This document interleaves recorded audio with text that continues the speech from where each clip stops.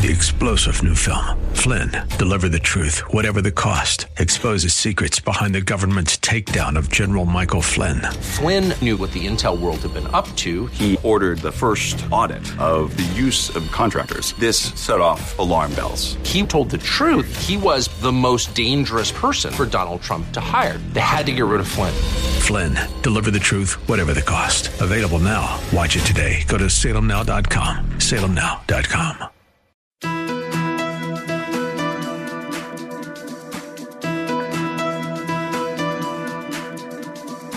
It's time to sit back, relax, and listen to Conversations with Joan. Conversations with Joan will inspire, motivate, and empower you. Live your best life now. Listen, learn, think, and decide. And now, here's your host, Joan Herman.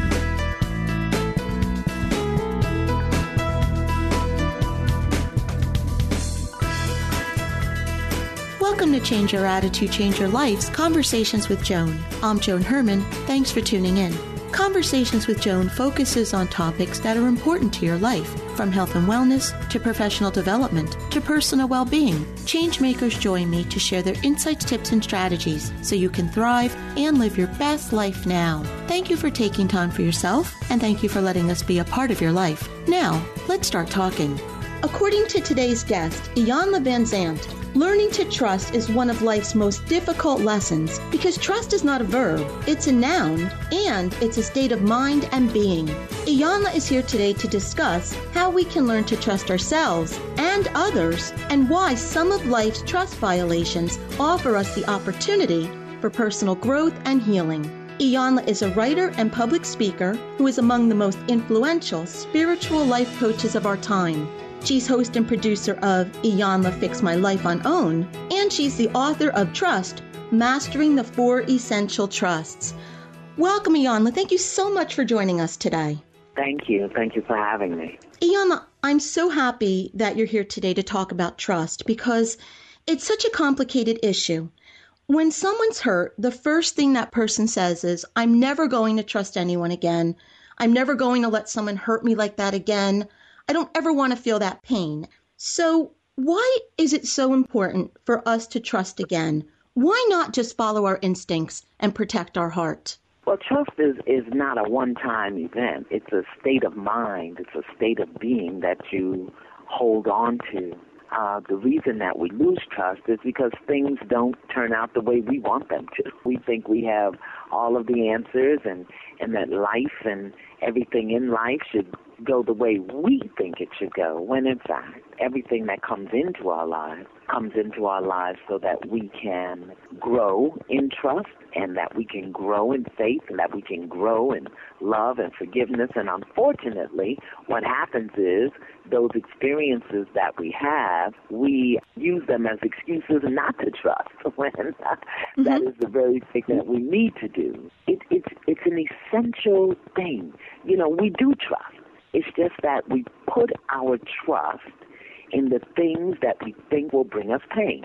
You wake up in the morning, you put your feet on the floor, you trust the law of gravity. You get in the shower, you trust that the water will come out. You get in your car, you trust that you'll get where you're going safely. All of those are issues of trust. But when we think about it, oh, should I trust that person? Or should I trust myself? Should I trust this decision? That's when we have a problem. You say that in order to move past our pain and trust again, we need something called TNT, tenacity, nerve, and time. When we're in so much pain or we're so broken, how can these elements, tenacity, nerve, and time, help us to heal and move forward? Well, time heals all wounds. So that's just a natural flow of life. I mean, if you cut your finger, it hurts today, but 3 weeks from now, you won't even remember how you cut it. So time is an essential element of trust. When we're going through a dark place or when we have a difficult experience, tenacity, you've got to know that if it didn't break you then, it's not going to break you. So you've got to be able to trust yourself to get through whatever confronts you, whatever that you're going through in the moment. And then nerve. You know, we lose our nerve, you know. We fashion ourselves to be such tough people, but, when difficulty comes, we become punks. And we punk out. It's the tenacity to know that you're going to make it through. If you made it through that, what did you use? What did you learn? What do you have in your arsenal that you can pull out to use now? Have the nerve, the unmitigated gall to say, this is not going to break me, this is not going to tear me down. And then as time passes, you will learn that everything comes to make you stronger, wiser, better, and not to break you. How much of what you're saying, this self-trust, how much of this is linked to self-love and self-esteem? If you're depleted in that area, are you able then to trust yourself? Well, not if you don't have self-esteem. And we have to define esteem. Esteem is how I hold myself or see myself or consider myself within myself. Self-esteem has nothing to do with anybody else. So if you have a healthy sense of self-esteem, if you hold yourself as strong, if you hold yourself as loving and caring and forgivable and forgiving within yourself, how you hold and see and consider yourself within yourself, then you will learn to trust yourself. But if you're beating yourself up, if you've got a barrage of negative self-talk, if you have a mirror of negative self-images, it's going to be hard to trust you. And then you know your behaviors. You know what you do and don't do. You know when you keep your word. You know when you've been kind to yourself and to others. You know the things that you say to yourself within your own mind. Mm-hmm. So it's going to be difficult for you to trust yourself if you don't have a healthy sense of esteem, if you don't have a good self-image, and if you don't value who you are moment by moment by moment. There's so much of what happens to us. I know that I've become a student of believing that things are for a greater good and that God has a purpose in my life. But for people that are going through a really difficult time and are having a tough time trusting in life and the process, what do you say to that person to help understand that things do happen for a greater good and that everything will be okay? There's nothing I can say to people who don't already know that and believe that. Absolutely nothing. I can't convince somebody that if you're breathing, that it's a good thing. No matter what you're going through, you're still breathing. I can't say to somebody who's standing up, look, you got 2 legs. Be grateful. There's nothing I can say to them. I can't say to somebody who doesn't have legs but has a motorized wheelchair, look, you could not have a wheelchair. When somebody doesn't believe, when somebody doesn't trust, there's almost nothing you can say to them that's going to make it any better. Trust is a state of mind and a state of being that grows through our willingness to move through our experiences of life. And if we think we're on our own, which is why we look at the 4 essentials, trust yourself, trust God, trust others, and trust the process.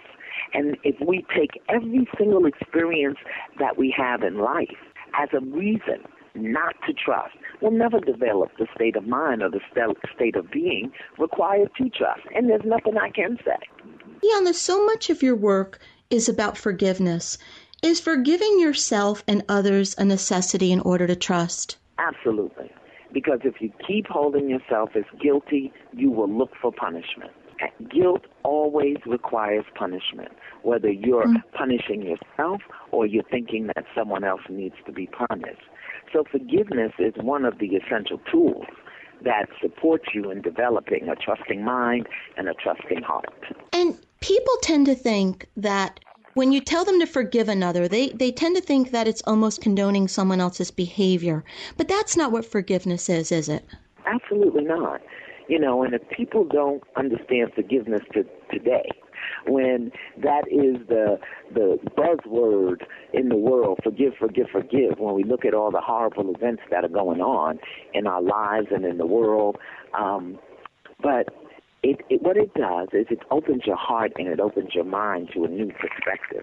You're giving up for change. You're giving over for a new way of thinking and a new way of being. So forgiveness in today's world is absolutely essential. You're one of the most influential spiritual life coaches of our time. And you went from being a welfare mother to where you are now. How did this happen? Where did you acquire this wisdom? And is this anything you could have ever imagined your life to be? Well, I imagined I was going to be a criminal defense attorney. Mm-hmm. But as you learn and you grow and your life unfolds, I think that it moves to our second element of trust, which is trust God.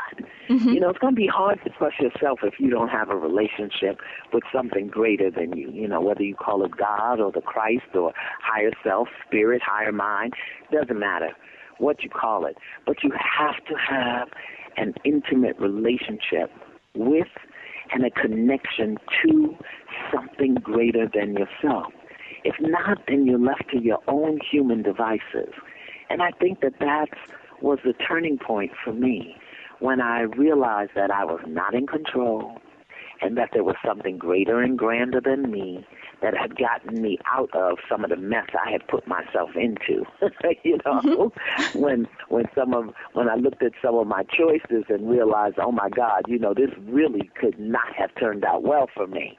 And if I'm still breathing and I'm still walking, or I've got my motorized wheelchair, I can still see, I can still hear, there's got to be something other than me, outside of me, or within me that is responsible for that.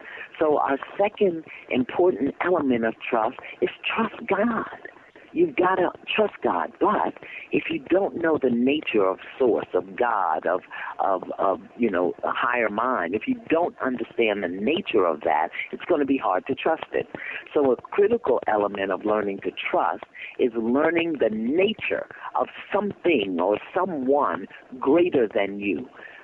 And I encourage people to look within because, it's about cause and effect. And the effect always manifests the nature of the cause. We are the effect of the source. We're not the cause. We're the effect. So when we understand the nature of the cause, we can apply that same nature to ourselves. Iyanla, in our final moments, what would you like to leave our listeners with? Well, what I hope people understand, we did a book on forgiveness. And the comments that I got back were, I can't forgive because of this and that. And that's when I said, okay, people are not forgiving because they're not trusting. Mm-hmm. The 4 essentials. Learn to trust yourself. Understand your nature as the effect of God in the human body. But then you must learn to trust in God. Trust in God, something greater than you that is already within you. And then trusting others, meaning, people come into our lives for a reason, a season, or a lifetime. The reason usually is to help us grow, to help us learn more about life and who we are and what is and isn't possible. Learn to trust others because everyone comes into your life from a place of love, no matter how badly they behave. They love you enough to take time out of their life to help you make your life better. And then trust the process. People will pass in and out of your life. Some will behave very well, some won't. You will lose things and people and perspective. But the process is designed to grow you into your greatest potential. So I think as we master those 4 elements, trusting self, trusting God, trusting the process, and trusting others, you end up in places that you never thought possible, both within yourself and in the world. The book is Trust, Mastering the 4 Essential Trusts. If you would like to learn more about Iyanla and her work, you can visit her website, Iyanla.com. That's Iyanla, Iyanla.com. Iyanla, thank you so much for being here today and for sharing your wisdom and for teaching us the importance of opening up and trusting ourselves, God, others, and life. Thank you for having me. We'll be right back.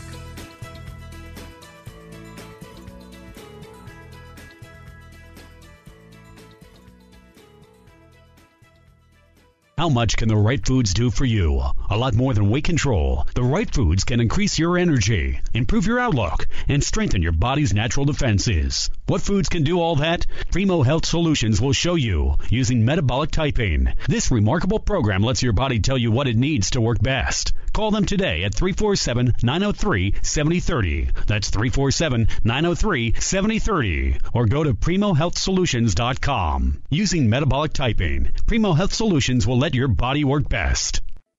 Calm, vitality, mindfulness. We all want them, but they seem so hard to attain.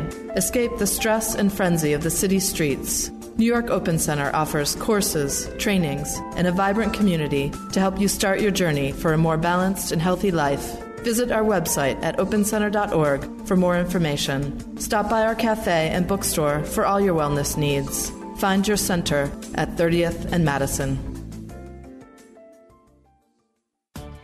Do you believe that there can be a silver lining from tragedy and that blessings come in disguise? Hi, this is Joan Herman here with a lesson learned while earning my PhD in life. Your attitude determines how you view a situation and how you move through it.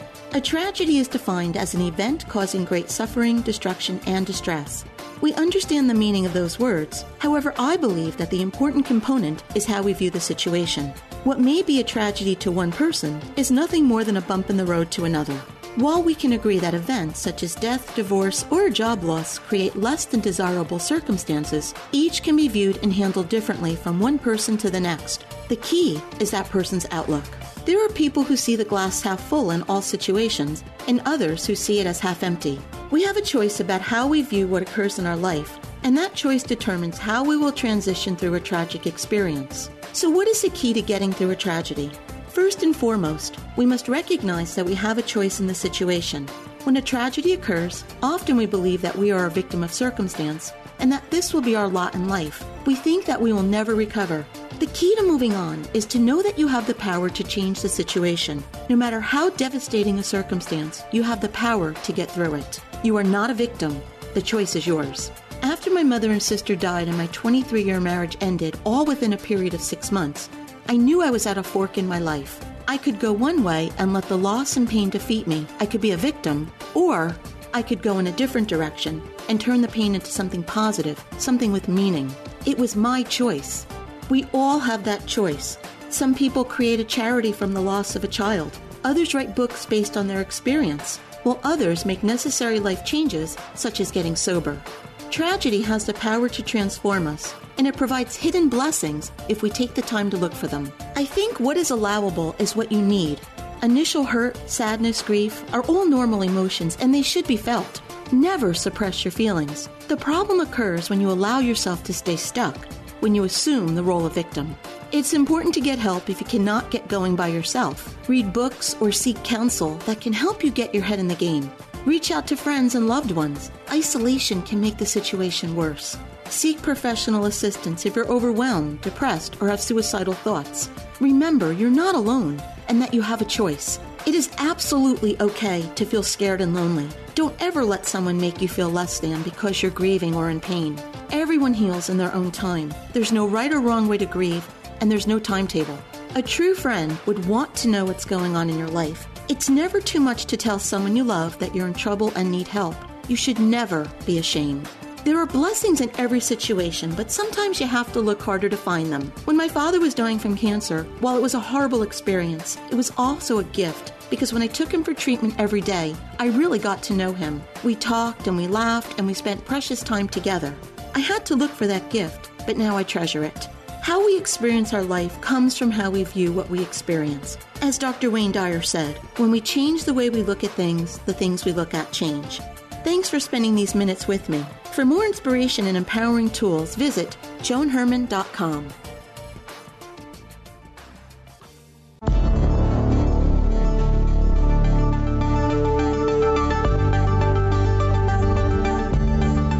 It's time for To Your Health.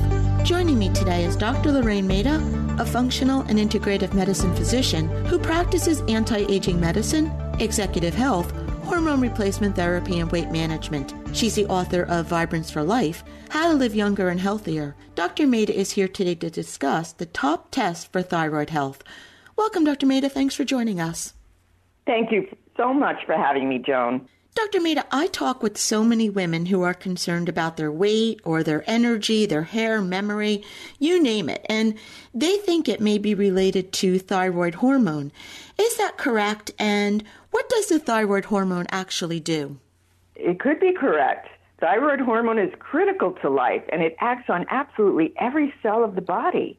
It regulates weight and metabolism, your temperature, your hair, your skin, your nail health, bowel movements, energy. It aids in memory and also fertility. And when the thyroid gland is healthy and not under the autoimmune attack, there's an optimal amount of thyroid hormone, and it can convert into an active form and get into the cells so people can feel great. Because when you first make thyroid hormone in the thyroid gland, it's not that active. It just is there for reserve, and when your cells need it, it converts it into an active form. So all of these factors have to be in order to stay slim, sharp, energetic, warm but not hot, and have silky soft skin and hair as well as strong nails and regular bowel movements.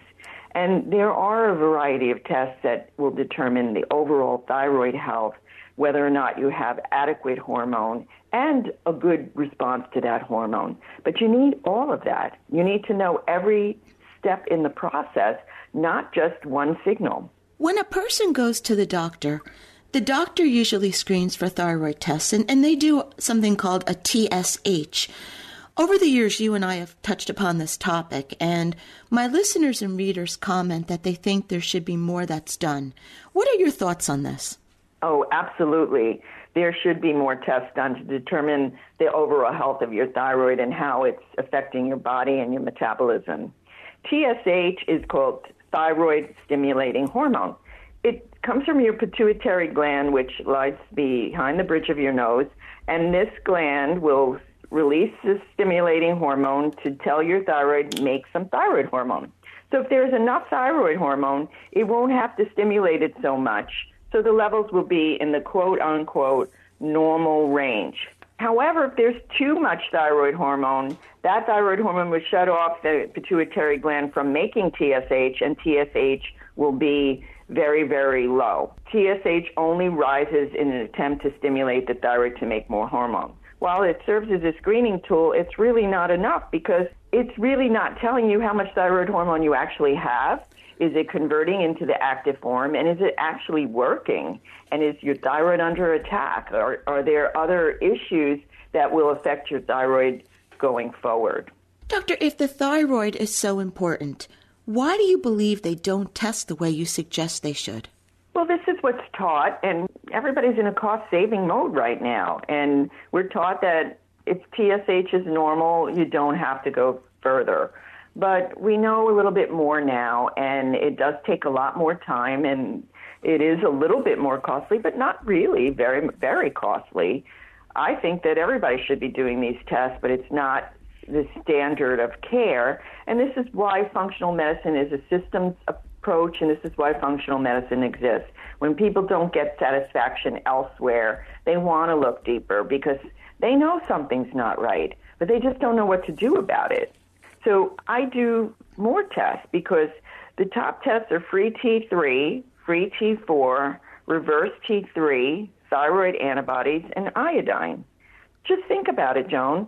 Autoimmune Hashimoto's thyroiditis is the most common cause of hypothyroidism in the U.S., but nobody measures the antibodies. And they don't because they don't really know what to do about it because they think you can't do anything about it.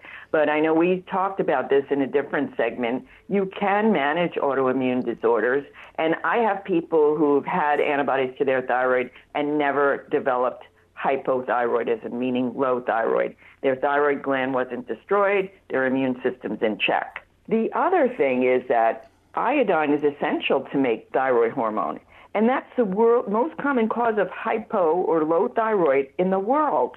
Yet nobody checks iodine. Too much or too little iodine is no good.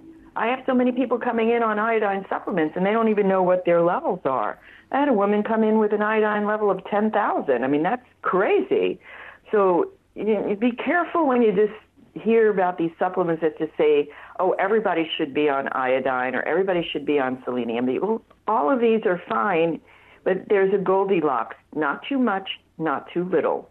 Everything has to be in balance. If you actually think about what you're saying, I understand wanting to save money on the front end, but in the long run, doing those tests would be so much more cost effective than having to manage the diseases that result from not knowing what's going on in the body. Absolutely. And you have to realize that our current system almost doesn't allow the doctors to do that anymore. I remember the days where I could order whatever test I wanted, and now some things are being questioned because it's just not the standard of care. Sometimes I don't understand it myself. But to me, this all makes so much sense because when people come in and they're suffering and we find out the root cause and we go deeper and we look deeper, we avoid a lot of problems. They start feeling good again and they're healthier, they're productive, it helps their relationships, it just helps their overall life. So, Lorraine, to do that, then, what are some of the other tests that should be ordered that most doctors don't measure? Well, you have to understand that other things, if you measure any hormone, thyroid hormone or sex hormones or any hormone, hormones have to be carried through the bloodstream on a protein. So thyroid has to be carried through on thyroid-binding globulin. Now, you're going to measure the thyroid hormone that's bound to that protein, and only some of it is free to get into the cell. Just think of workers in a train. If they're inside the train, they're not free to go to work. If these hormones are bound to the binding globulin, they're not free to get in the cell and do their job. So it makes sense to measure the free hormone because that's actually what's working. You want to, because the typical tests measure both bound and free. So T4 is your actual thyroid hormone made from the gland. That tells you is your gland working. That is not that active, then you measure the T4, and when your cells need oomph and they need some thyroid hormone, they're going to take off an iodine, it becomes T3, and that's the active hormone. That's your gas pedal. That's what gives you the get up and go. And you want to measure the free T3, not the stuff bound to protein, because that's not going to be active. So free T3 and free T4 are very important. And when your body's under stress, it does not want to be stimulated. It needs to rest. So think of T3, free T3, as the gas pedal. If you're suffering from a nutritional deficiency, stress, trauma, surgery, infections, or toxins, your body is going to make what they call reverse T3. That's like putting a block underneath the gas pedal. So it's going to allow your body to get the rest that it needs. And reverse T3 being high is something that's a signal there's some distress in your body. And then as a detective, you go on and you try to look for that. So these are the tests that I do, and I want to know how the thyroid is working in every single step of that process. Lorraine, thank you so much for joining us. If you would like to learn more about Dr. Maida and her work, you can visit her website, howtoliveyounger.com. And as always, to hear more from Dr. Maida, you can visit our website, cyacyl.com/Lorraine. We'll be right back. Do you listen to the radio for your news and entertainment? Are you a musician? Did you use tapes, CDs, or recorded lectures to learn something when you were in school? Hi, I'm Gail Gruenberg, CPOCD, Chief Executive Organizer of Let's Get Organized. As a professional organizing firm, we help clients organize their lives as well as their homes. We specialize in serving young families and clients who are chronically disorganized. Some of our clients are auditory processors, meaning that they take in information about the world through their ears. They have to hear something to understand it. Organizing solutions for an auditory processor need to accommodate this preference. One technique that works well is to organize to music. Depending on the task and the client's taste, we match the music to fit the situation. Often, that means jazz, rock, or oldies. Another technique is to literally talk to yourself while organizing. Narrating a task allows you to hear the rhythm of the steps to the task, the words inside your head, and the sound of your voice in your ears. For more organizing ideas that fit your life, call me. I'm Gail Gruenberg, and I can help bridge the gap between wanting to get organized and actually doing it. Call me at 201-364-6833 or visit my website at lgorganized.com.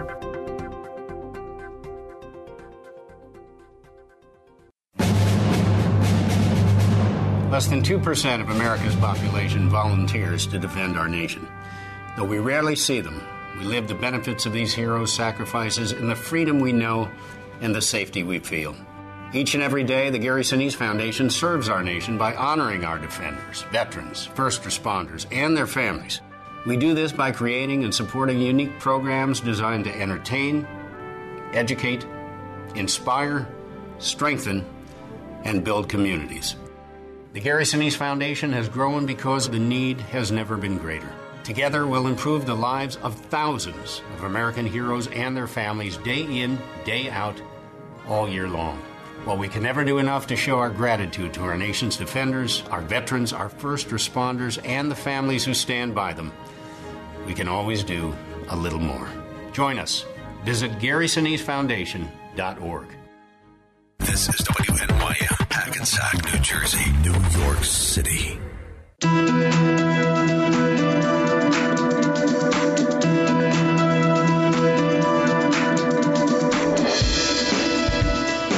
Back to Conversations with Joan. I'm Joan Herman. Thanks for staying with us. My next guest, Elaine Pofeld, provides information and resources to help entrepreneurs create a successful business. She joins us today to share some of the wisdom from her book, The $1 Million One-Person Business. Elaine is a writer for Forbes.com and was a senior editor at Fortune Small Business magazine. Her work has been published in Money, Fortune, Inc., and Good Housekeeping, among others. Welcome, Elaine. Thanks for joining us. Thank you so much, Joan. It's great to be here. So, Elaine, you were a guest on the show a while back, and today I want to continue our conversation about helping entrepreneurs start and grow a business. Your work has been focused on that topic, helping companies and businesses grow into the $1 million range. From what you've learned through all of the research that you've conducted, what are some of the biggest challenges entrepreneurs face when starting a business? One of the biggest challenges, Joan, is getting committed. A lot of people feel like they would like to start a business, but have trouble getting themselves to sit down and do it. And what I would say as an answer to that challenge is the biggest step you can take if you truly want to start a business is to show up for yourself. Find some way, whether it's 10 minutes a day, 1 hour a week, that you commit yourself to working on something that will move the business forward, and that will help give you the confidence and reinforcement to keep going with it. One of the biggest challenges, and I know I faced this when I started my company, is going from a steady income to a fluctuating income.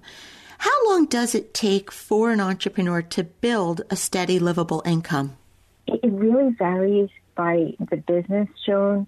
What I would say is, in an ideal world where you haven't just lost your job and you have some options, it's best to ease into starting a business so you're not completely leaving the steady income behind. A lot of the entrepreneurs in the book started their business on the side in the evenings and on weekends and waited a while until they quit their job. A good example is Laszlo Nadler, who is from New Jersey. He sells planners on Amazon Daybooks, and he worked for Bank of America. He was a project manager, main breadwinner in his family, and he couldn't just quit. So he worked on it for 2 years before he got the business to a six-figure income and then was able to leave his job safely without losing his home or all the other things we fear when we're thinking about starting a business. And he's at $2 million in revenue now.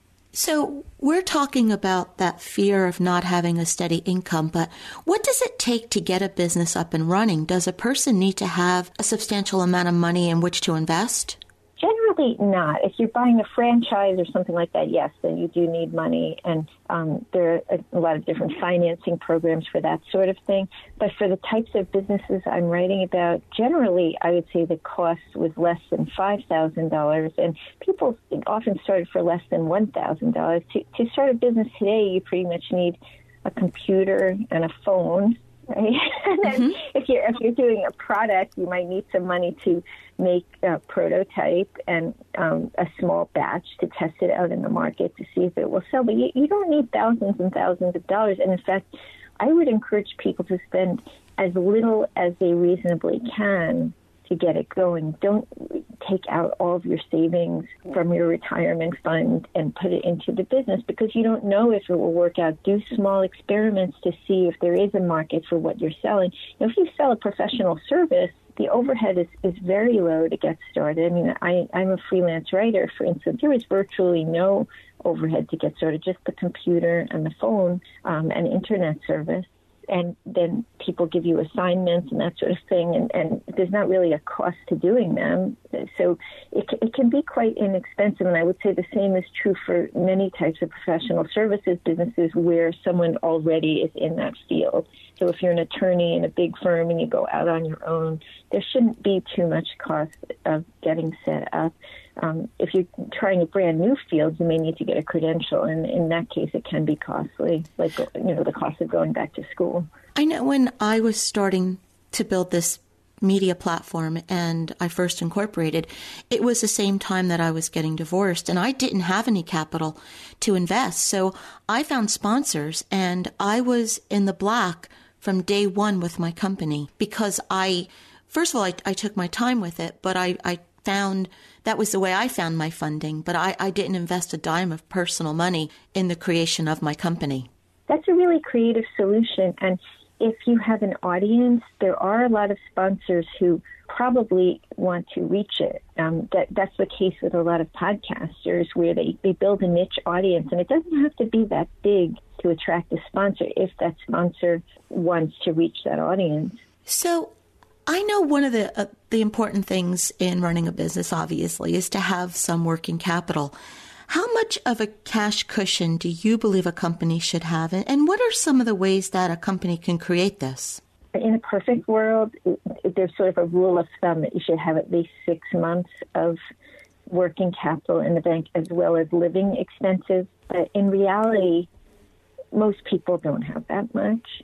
So you need to think about how you will pay the bills for both the business and yourself and your family if something dries up, and then come up with a number. Maybe you could get another job or drive for Uber or something like that. And because you need to have your plan, and then you can figure out how much you actually need. But I do think everyone should try to build that cash cushion so that they have it in case there's a recession or something really unexpected that that blindsides everybody.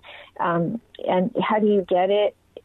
It's really by trying to keep your expenses down in both your personal life and in the business. Try not to spend money unnecessarily. I always see a temptation with people when they go into business. It's kind of like the back to school syndrome where, they show you their brand new fancy desk that they just bought and the office they just outfitted, and they might spend a couple of $1,000s on it. That's money that could have been spent on something like marketing. So use your old battered desk, whatever one you have in your house, and buy that when you really made a big sale or something that justifies it. But don't spend money you really don't need. Now, if you have a public-facing business, it's a little different, right? So you might have to have a pretty decent-looking office. Say you're a financial planner or something like that.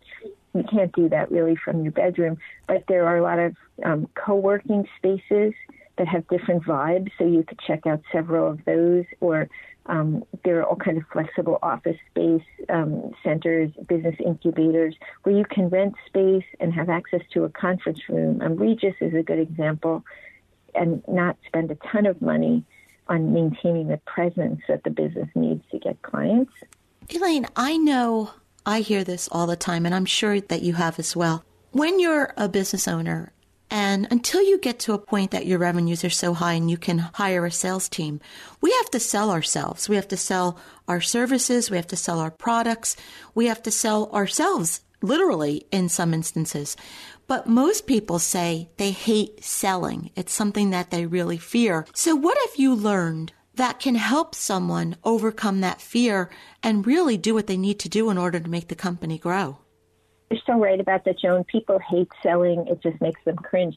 I think you should focus on selling without selling.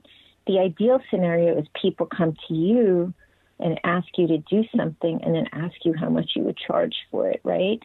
So part of that is becoming really proficient at whatever you do, because that brings about word of mouth, and then people come to you.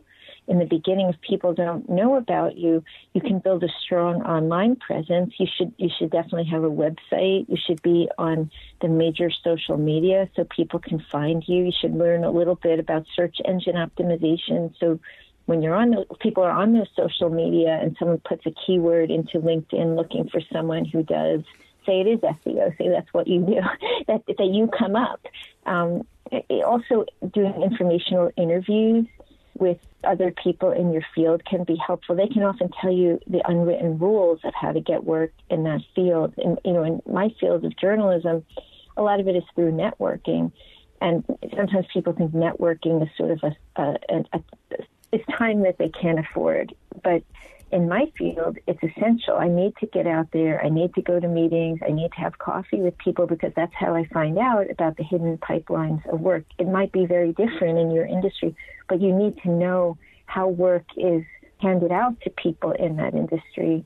If it's consumer-facing, maybe it's getting yourself out at community events. I know I see on your Facebook, Joan, you're often at community events, with firefighters and all kinds of interesting people from the community. Being known and being seen, setting up a table at a local 5K or parade or whatever it is a way to get the word out. If you're selling a product like a food product, even children's clothing, some sort of a tangible product. But you need to be visible to the people that would buy from you. The book is The $1 Million One-Person Business, Make Great Money, Work the Way You Like, Have the Life You Want. If you'd like to get more information about Elaine and her work, you can visit ElainePofelt.com. Elaine, thank you so much for joining us.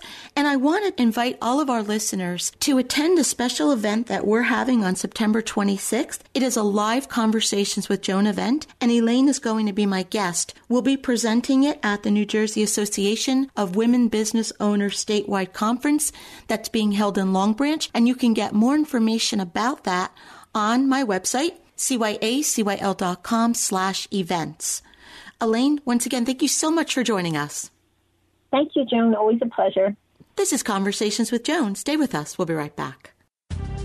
We think about great sources of omega-3 fats as a way to be well, a way to control inflammation. But what about the use of omega-3s in fertility and pregnancy? I'm Dr. Michael Magwood, chiropractor specializing in prenatal and pediatric care. Our lesson today is simple. Fertility is improved when proper supplies of omega-3s are ingested, particularly through flax and fish sources. The science shows us that there is a higher conception rate and a lower rate of miscarriage for moms using omegas. DHA supports the nervous system, EPA supports the circulatory system, increased blood flow to the uterus, and decreased sensitivity to the hormone prolactin, which can suppress ovulation. All of these things matter, and the more omega-3s we get, the better health we have.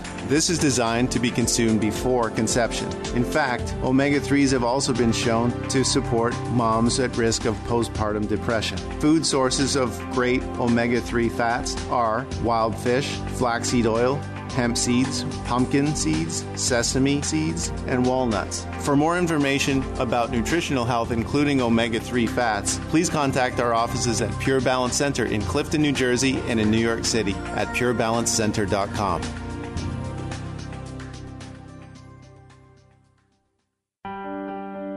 Hi, this is Joan Herman. Did you know that Change Your Attitude, Change Your Life publishes a free monthly digital magazine that can be read online or emailed to your inbox? Every month, nationally recognized leaders in their field provide information to educate, inspire, and motivate you. We believe in a holistic approach to life, incorporating mind, body, and spirit. Check out a copy of 24/7 magazine. Visit cyacyl.com and be sure to tell your friends.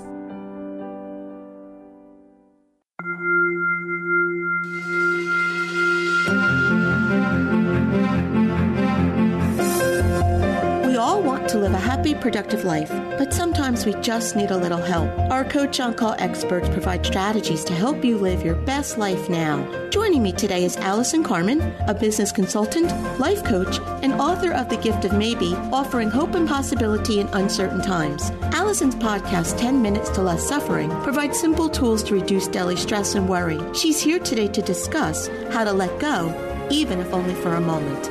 Welcome, Allison. Thanks for joining us.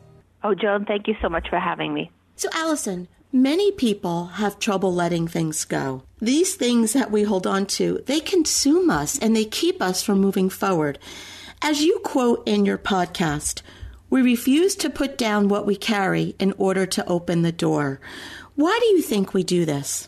Well, I don't think we do it on purpose. I think what happens is that we wake up in the morning and something will happen. Something could happen with our kids, or we have a stress at work, and then we just go into the next moment. And then something could happen with a friend, and then we go into the next moment, and we just go moment to moment, and we just accumulate stress within us, and we don't realize that if we're carrying everything from yesterday, the day before that, we don't enter the moment with a freedom, and we don't enter the moment with the ability to enjoy what's in front of us and to create something new. And this idea actually came to me through a story that Mark Nepo wrote in his book, The Book of Awakening. And he tells a story about a friend who went to a hardware store, and he gathered gallons of red paint and wooden mixing sticks and drop cloths and brushes, and he was carrying it to his house because he was going to paint his house. And he kept trying to open the door, but because he didn't put the stuff down, he couldn't open the door, and he ended up falling back, and he had red paint all over him.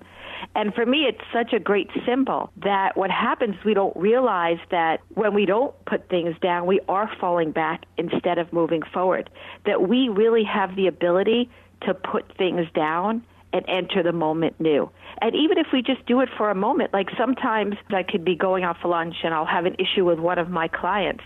What I do in my mind is I use every doorway as this thought in my mind, I could put this down. So before I leave my apartment, I'll say I could put this down right now because I'll see that door, and then I'll go out for lunch. And because I put it down, I have this spaciousness in my mind, and something new will pop into my head to help my client. And we don't realize that that's the thing that's really happening.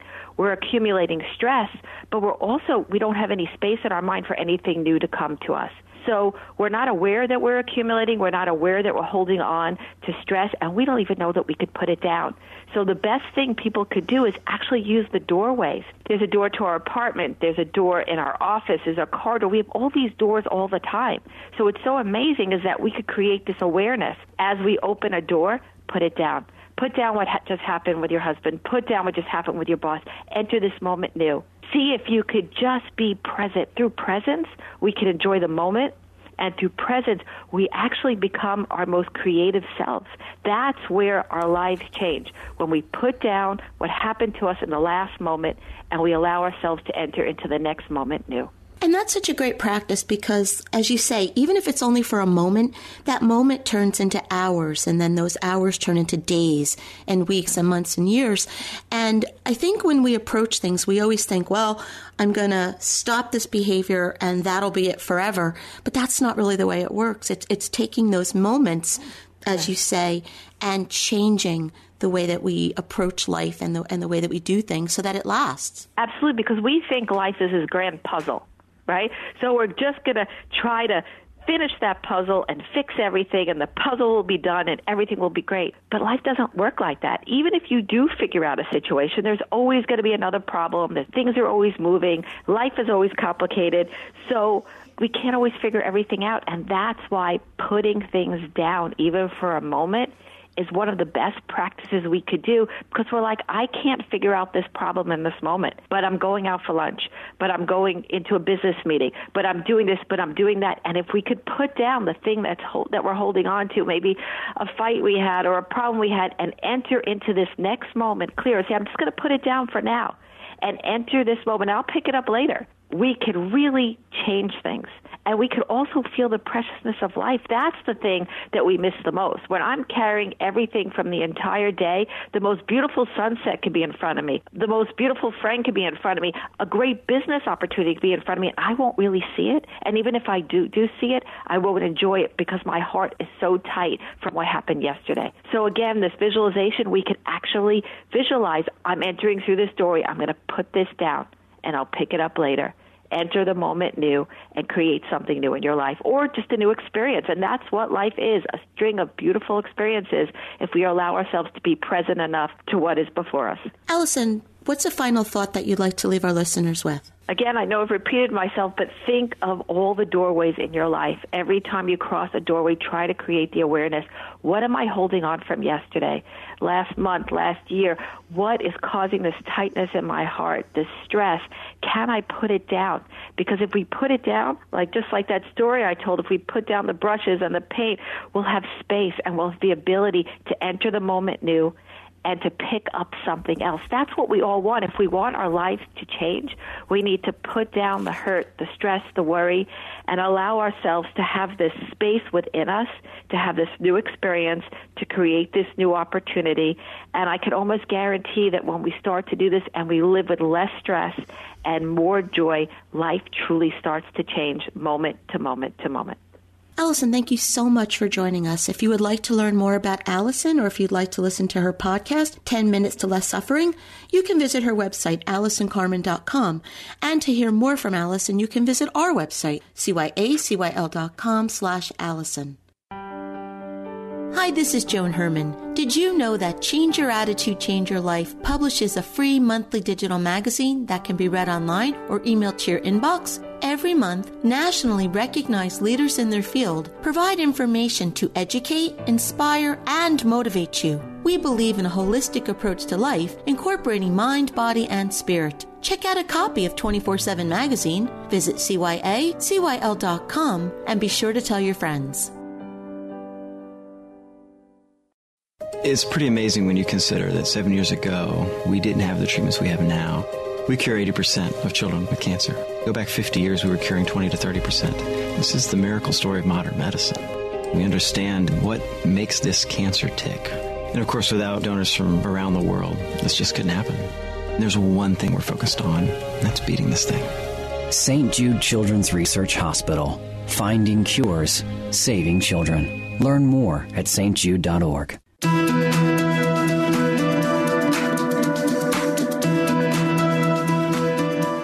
That's it for today's show. Thank you for joining us. I hope you found the show informative. At Conversations with Joan, we believe that knowledge is power. Take what you've learned, apply it, and live your best life now. Remember that the information provided are the opinions of our guests and should never replace the advice of a professional who knows your personal situation. If you'd like more information, visit our website, cyacyl.com. That stands for Change Your Attitude, Change Your Life. While on the site, listen to past shows on demand, read our digital magazine, take part in the book club, check out our team, and be sure to follow the show on social media. Until next time, this is Joan Herman. Thanks for tuning in.